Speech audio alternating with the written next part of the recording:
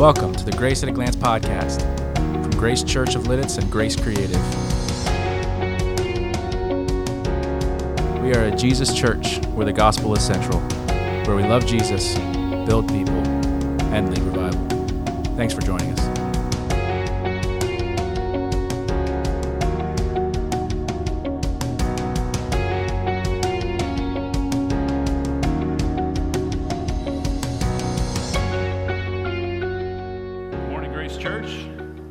Good to see you this morning. We're in a study on the concept of Exodus. And our scripture passage from the Word of God this morning is found in Genesis chapter 12. It's going to be up here on the board for us. Why don't you follow along as we continue looking at Abram's journey. And we're going to be looking at what happened to him in terms of exercising his faith or failing to do so, and how God delivered him. Now there was a famine in the land, and Abram went down to Egypt to live there for a while because the famine was severe. As he was about to enter Egypt, he said to his wife Sarah, "I know what a beautiful woman you are. When the Egyptians see you, they will say, 'This is his wife.' Then they will kill me, but will let you live.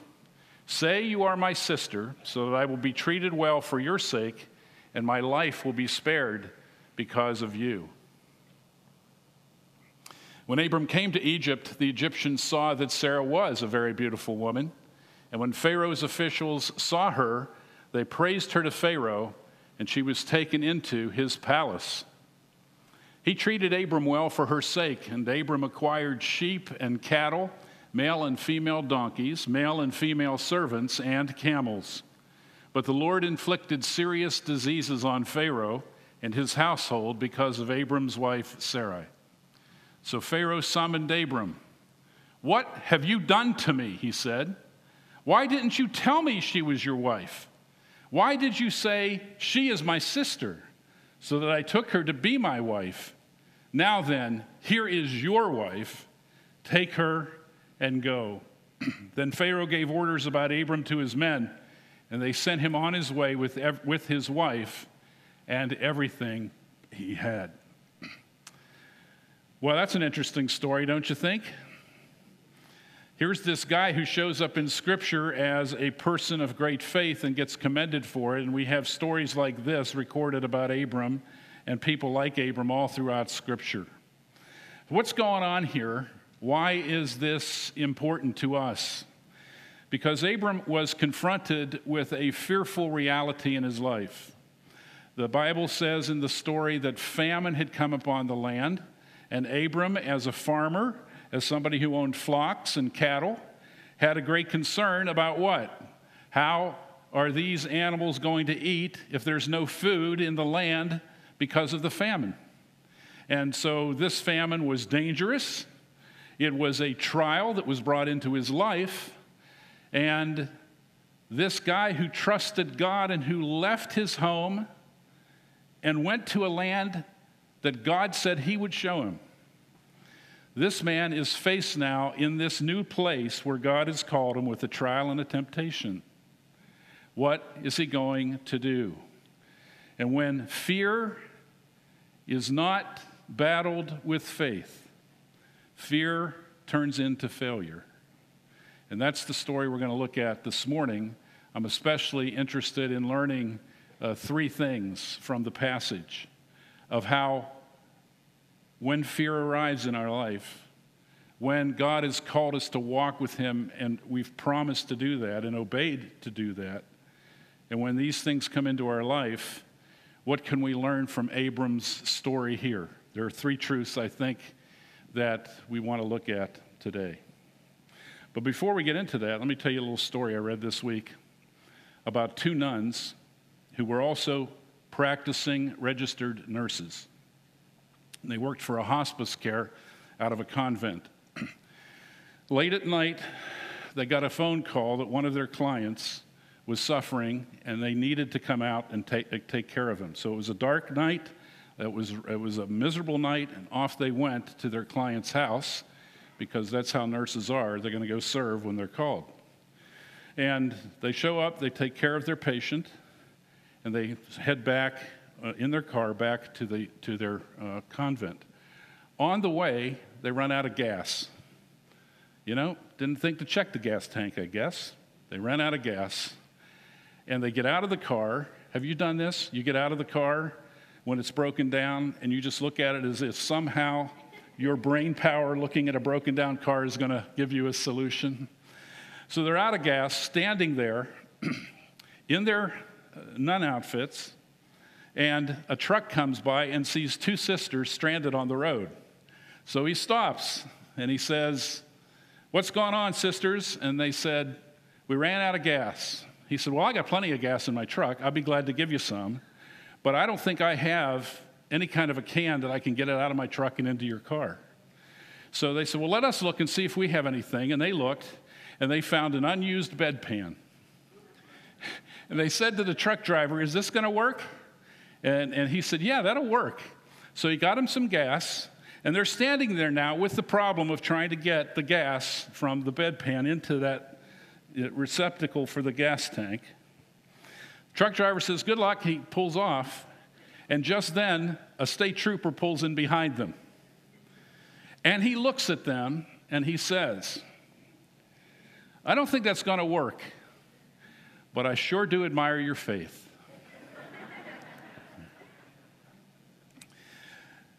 How do you evaluate whether somebody has faith? The Bible says whatever is not of faith is sin. I want to repeat that. Whatever is not of faith is sin. Now, here's a story of Abram, a man of faith, according to Hebrews, who's faced with a difficult thing. Let's watch what he does. Here's three truths that we need to remember from Abraham's story. First, fear can cause you to forget God's promises. Do you remember what God promised Abram? "If you leave your place and go to the place that I show you, I'll be with you, I'll be your God, I will make your name great. All the peoples of the earth will be blessed through you." And what does Abram do? He gets up and off he goes. Now he gets into the promised land. And when he gets to the promised land, he wanders around the promised land till he comes to a place called Bethel.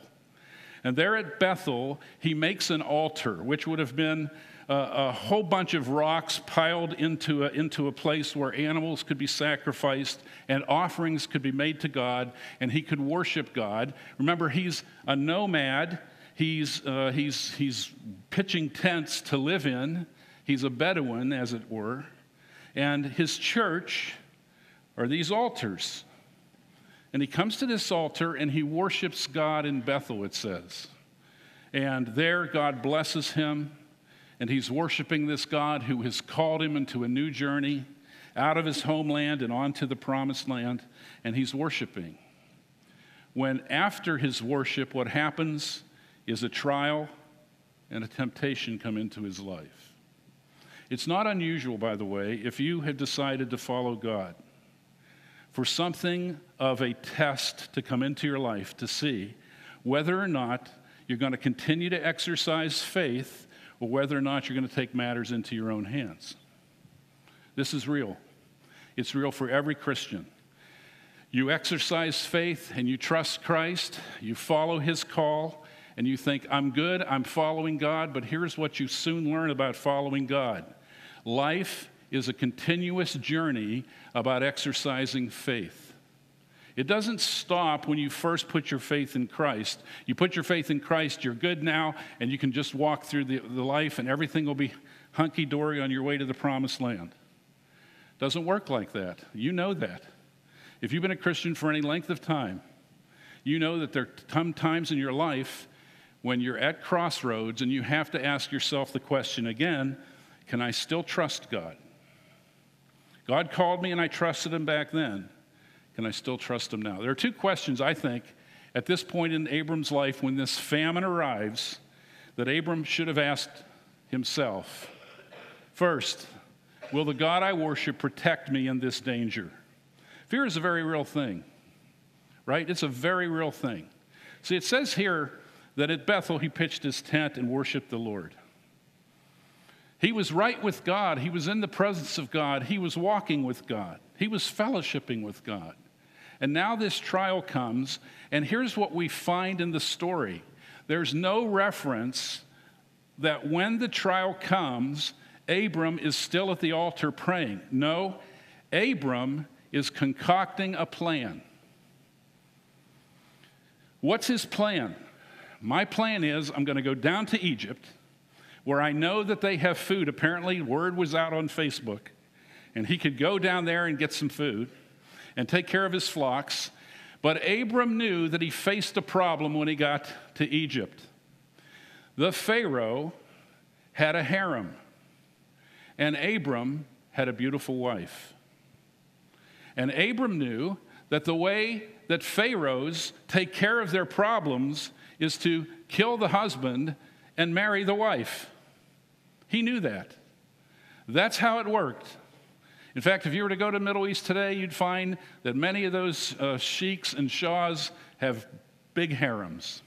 It's a sign of power and prestige and money and wealth and rulership. You see it all play out in the Middle Eastern kinds of cultures, and it was true there. And then, in that day, he had a large harem. So Abram, ahead of his journey to Egypt, knew that he might have a problem because the Bible says Abram's wife was a beautiful woman. And he knew that if he went down there as a stranger, everybody would know he was coming with his stuff. They would see him enter the country, and word would get out, and Pharaoh would know. And so he was afraid. He couldn't go back to Ur of the Chaldees because God had told him, leave your land. So he knew that wasn't an option. He's sitting in a place where there doesn't seem to be any rain or any food. And that's a problem. So in his mind, he thinks, I've got one solution, and that's to go to Egypt. But when I go to Egypt, I'm going to have a problem there. And so as he looks at his problems, I can't go back, I can't stay here, I can go there. He felt, I'm going to go there because I can manage that problem. I think I can manage this problem. How am I going to manage it? Here's how he's going to manage it. In that day and age, it was not unusual for people to marry their relatives. And Sarah was Abram's half-sister. He had a solution. He could tell Pharaoh that Sarah was his sister. He wouldn't be telling the whole truth, that she was also his wife. He'd be telling a part truth, but he thought that he could manage his situation. Here's fear. I'm fearful. What can I do to manage what I'm feeling inside? What it never says he did was to ask, God, what do you want me to do? And can you take care of me here? There's only 2 times in the Bible when God says to his people, it's okay to go to Egypt. You won't find it anywhere else except when God tells Jacob to go into Egypt because he's going to make him a great nation there. And then when God tells Joseph, the father or the earthly father of Jesus, to take Jesus to Egypt. Only 2 times. The rest of the time, Egypt, as Isaiah 31 says, is always viewed as a place that you're supposed to stay away from. Stay away from Egypt. Don't go there. Isaiah 31:1, I think it is. But he goes anyhow. And why didn't he pray about this before making a plan? Because you see in the story of Abram, every time he has an important thing that he needs to do and he prays, he sees victory in his test and his trial. But in those portions of Scripture that give us the story of Abram, when he ends up with a mess, it's because it says he didn't pray. There's no reference at all to this altar when this test comes. There's reference to altars many other places as Abram lives. Why didn't he pray? If this God called him out, wouldn't this God take care of him here? Now that's the issue of faith, isn't it? The issue of faith is we see regularly and naturally with our human eyes. We see with our human eyes. And the eyes of faith are spiritual eyes. The eyes of faith see a great God who makes great promises and keeps them. And the eyes of the physical body see the circumstance and the danger that's involved. And of course, all throughout the Bible, faith and fear are counteracted as the enemies of one another. And it might be you're sitting here right now with some fear in your life.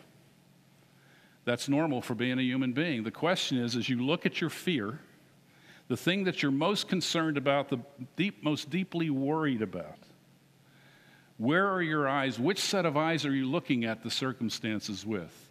Are your eyes on Jesus, the author and finisher of your faith? The author and finisher of your faith?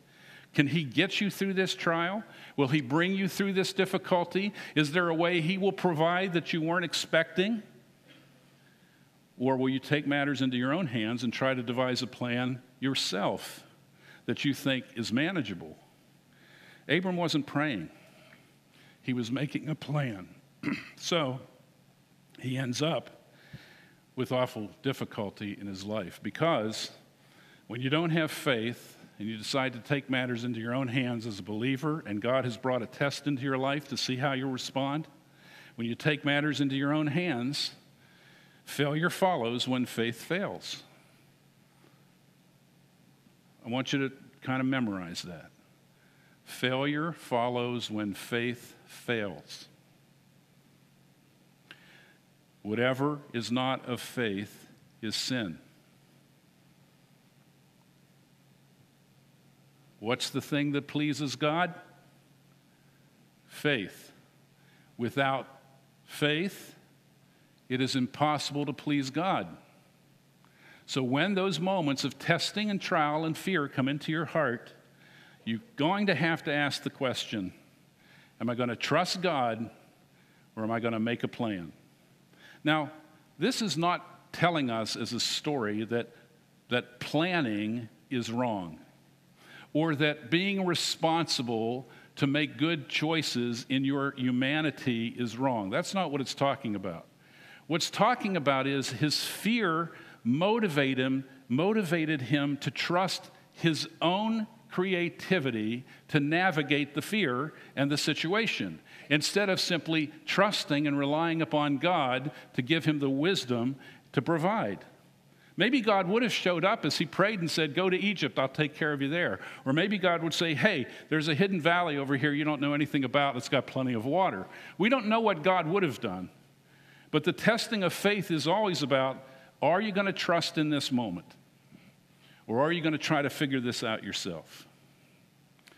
Well, he did try to figure it out himself, and he ended up with 3 failures, 3 things that happened as a result. First, he hurt others by his selfishness.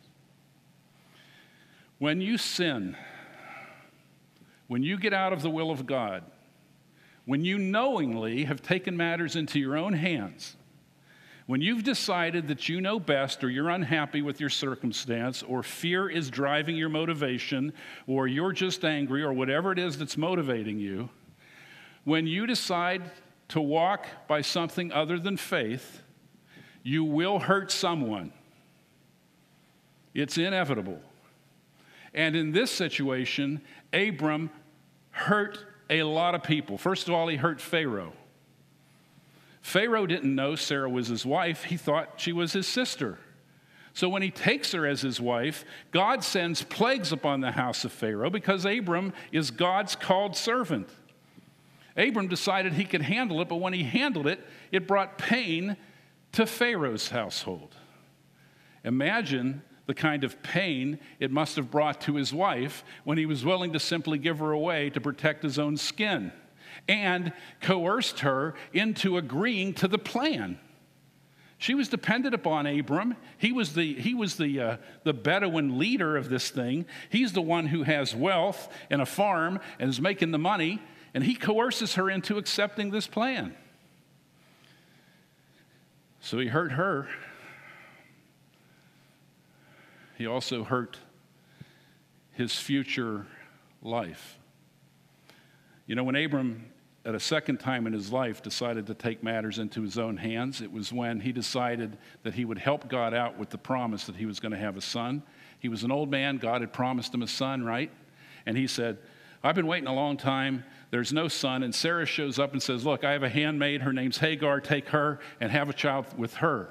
So he does. They have a child. His name is Ishmael. And Ishmael is not the son of promise. And to this day, the Arabs and the Jews are at war with one another, both claiming Abram as their father and both hating each other, right? Created a lot of problems for the world. But not just that. When Abram went to Egypt, Pharaoh got plagued. Pharaoh wants to buy Abram out and get him out of there as quickly as he can. So what's Pharaoh do? Get rid of this plague. I'm going to give you gold and money and camels, and I'm going to give you female slaves and male slaves, and you're going to enlarge all of your wealth. I'm going to give you all of this stuff. You got to get out of Egypt. You got to get out of here. When Abram makes the mistake that has impacted 3 millennium of people, when he decides to go ahead and father a child with Hagar, the Bible says that Hagar was an Egyptian. When did he get Hagar into his life? When he first disobeyed here in Genesis 12. That sin led to a greater sin later. Because when you don't walk by faith and take matters into your own hands, you have no idea what you're going to create. He created not just a lifetime of pain for Hagar and her family, but generations of warfare between the children of Isaac and the children of Ishmael.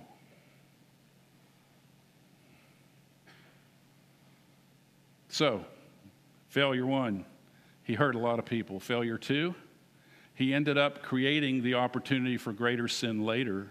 And failure 3, he exposed his nephew Lot to the world's desires.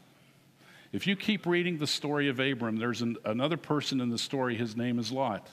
Lot is the nephew of Abram, and Lot's father died, and Abram must have taken over as guardian. And both Abram and Lot are wealthy people. But when they come up out of Egypt with Pharaoh having bought all of this stuff, Lot's a wealthy man too. When they get back to the promised land that God called Abram to go to, they realize that neither of them have enough space to be able to continue to stay together. They're going to have to separate because their employees were fighting with one another. The flocks were hard to keep control as to who owned what. So Abram and Lot agree that they've got to separate. And when they separate, Abram says to Lot, go wherever you want to go. And where you go one way, I'll go the other way, but I'll give you first choice. The Bible says that Lot looked at the plains and decided he was going to move there. But there's a little phrase in the story that's really important. It says, I want to go to the plains which are well watered like Egypt. How did he know that Egypt was well watered? Because Abram exposed him to something that later would destroy his family and almost destroy him. Lot would go to the place like Egypt called Sodom and Gomorrah. And we know what God did there, bringing fire down from heaven. You see, Abram's lack of faith has all of this fallout. And it's fallout that happens over many years, and it's fallout that happens to people in Abram's life who loved him and who were a part of his life, and the spill out of Abram's failure falls out to other people. When you don't walk by faith, it's not just you who gets impacted. When you don't walk by faith, it's the other people in your life whom you love and who look to you who also get impacted. And this goes on for not just a day or a month or a year.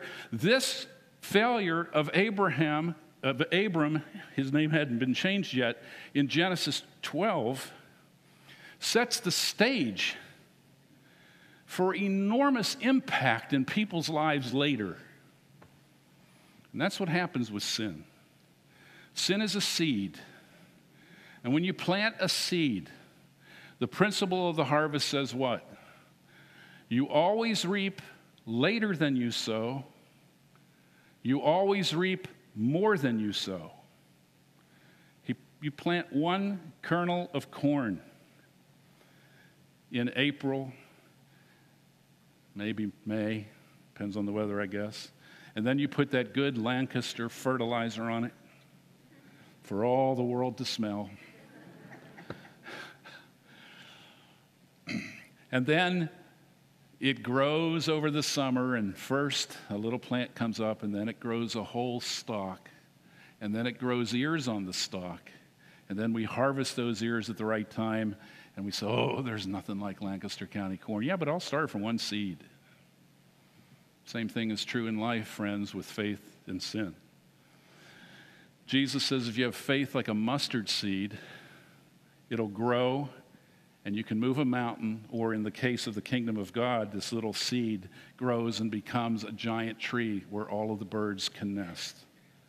A little seed of faith can do incredible things, but a little seed of sin can make a world of difference in many people's lives for a long, long time. That's why God puts the story here. Maybe you're sitting at a crossroads right now where you've got fear in your heart. And you're saying, what's going to happen? Here's why this story was written and recorded for us. God wants you to know that when you come to those tests of life, the trials of life, the fears of the heart, that if you don't walk in faith, bad things can happen, because when God called you to follow him by faith, he wants you to continue to walk with him in faith. Now, I don't know what that means for your life, because every one of us processes fear differently, and different things matter to us. You know, maybe it's a business situation, maybe it's a family situation, maybe it's a health situation, maybe it's a situation that nobody else knows about, or maybe it's a situation that a lot of people know about.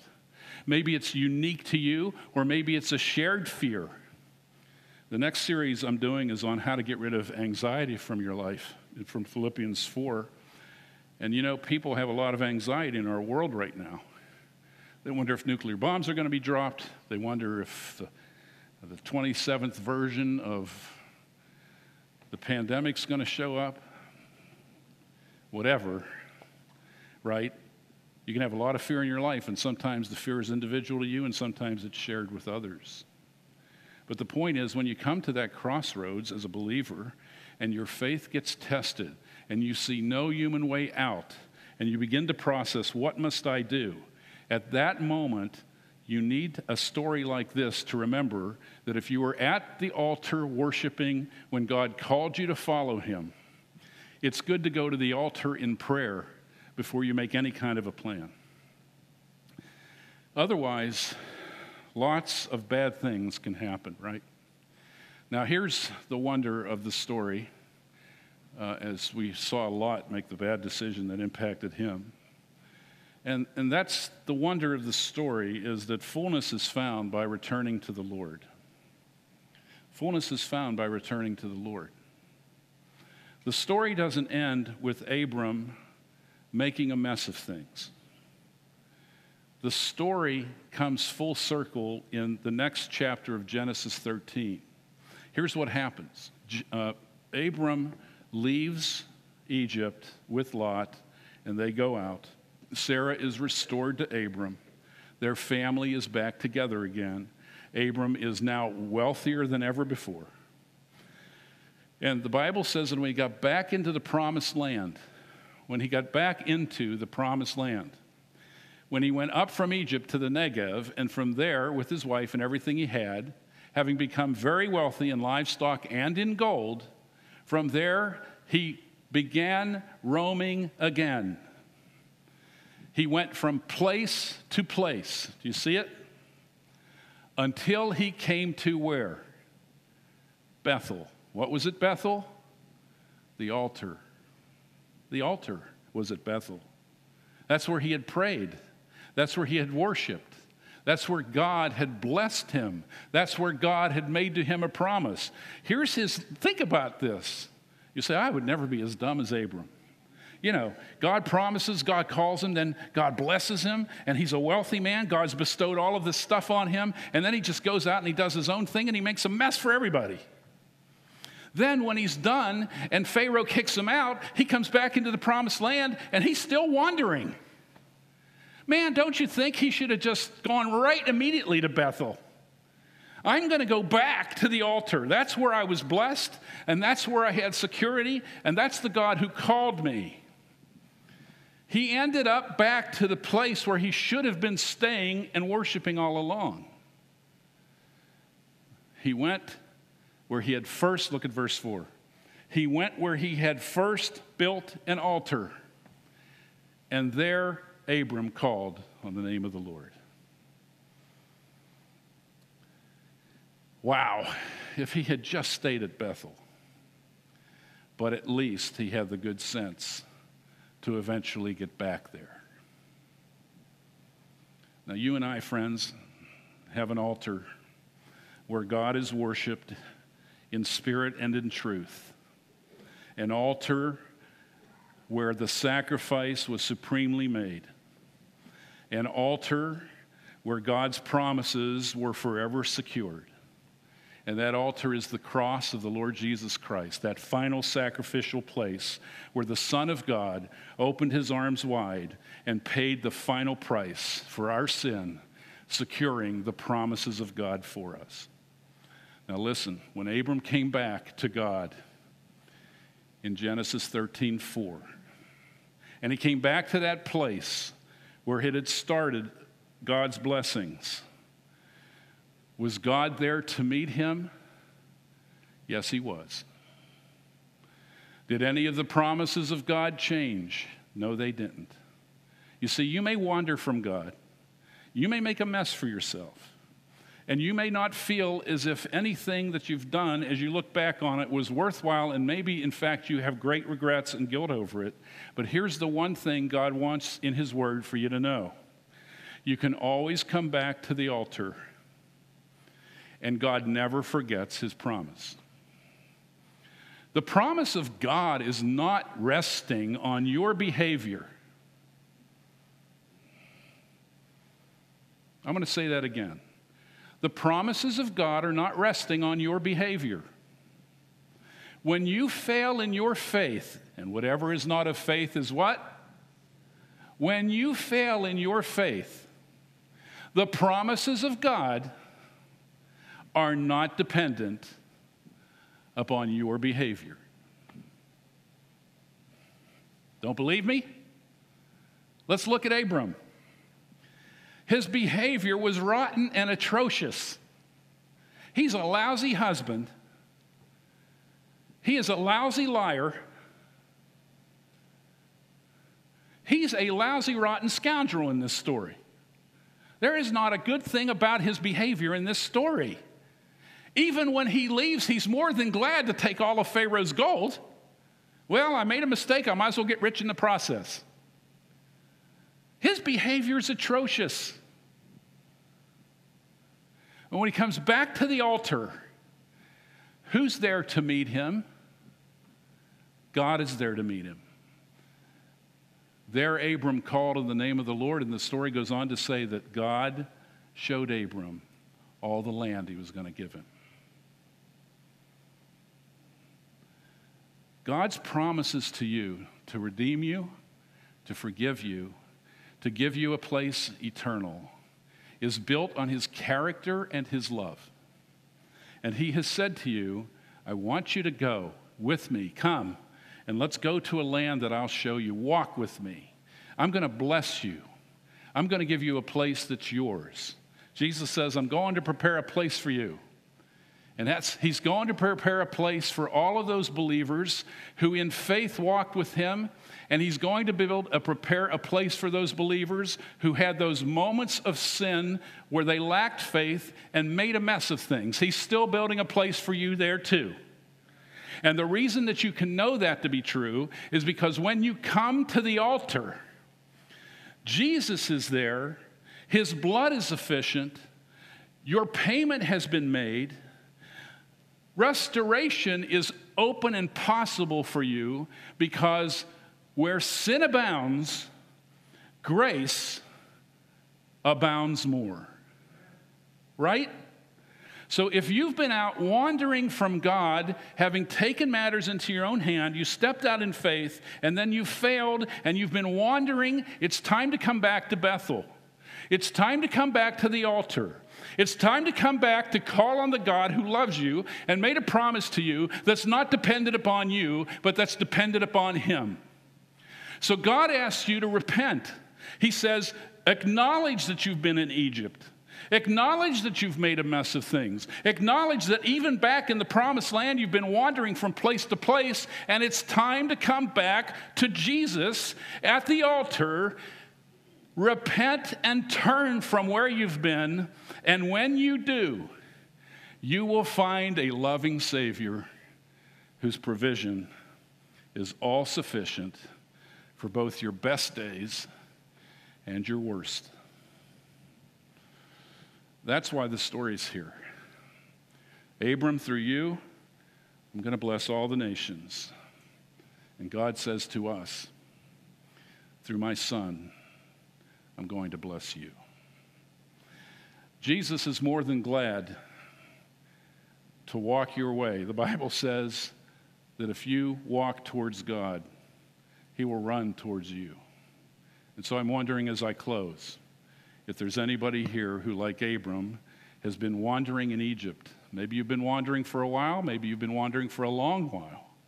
Here's what I know, that no matter where you've been, it's never too late to come back to the God who made a promise to you, who showed his love for you at Calvary, who gave his blood to cover every mistake and sin, and who invites you to come back, to follow him, to walk with him, and to have your conscience restored, to have your sin forgiven, to have your guilt removed, to have your shame removed. Jesus calls you back to himself, and I invite you to him this morning. Let's pray. Might be that you need to make a decision today. God calls us to make decisions. God calls us to evaluate ourselves, to see where we stand in the faith. Paul told the Corinthians to examine themselves, to see if they were in the faith. And maybe you know that you've been really running from God or wandering from God. And the hymn writer says, prone to wander, Lord, I feel it. Prone to leave the God I love. Here's my heart, Lord, take and seal it. Seal it for your courts above. Maybe that's where you're at in your life. You know you've been wandering. Like Abram, you haven't been walking in faith. Maybe you've even made some messes along the way. And I'm so glad to point you and invite you to come back to the cross where Jesus forgives and restores, and you can worship God again in spirit and in truth. If you need to repent and come, would you pray this with me? Dear Jesus, I've wandered from you and from God. I have not walked in faith. When I was tempted with the test and trial of fear, I took matters into my own hands and did my own thing. I see now that that was wrong. I see that it lacked faith. And I want to ask you to forgive me, to cleanse me, and allow me to worship you again in spirit and in truth. I'm here at the altar pleading the blood of Jesus Christ, my only sufficiency. Oh God, meet me here and let me worship you again. Let me walk with you and restore to me the joy of my fellowship. I pray in Jesus' name, amen. If you have, keep your heads bowed, please. If you've prayed something like that, you've come to the altar this morning, would you let me know by raising your hand? Is there anybody here? Thank you. Thank you, thank you. I want to promise you from God's word that if you've come back to the cross, he will never leave you nor forsake you. Jesus, we give you praise, and we thank you this day for the word of God. And I pray this in Jesus' name. Amen.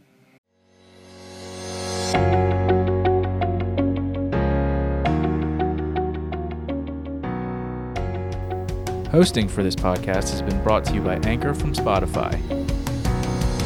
Our intro and outro song is Creative Mind by Ben Sound. From all of us here at Grace Church, thanks for listening. We'll see you next week.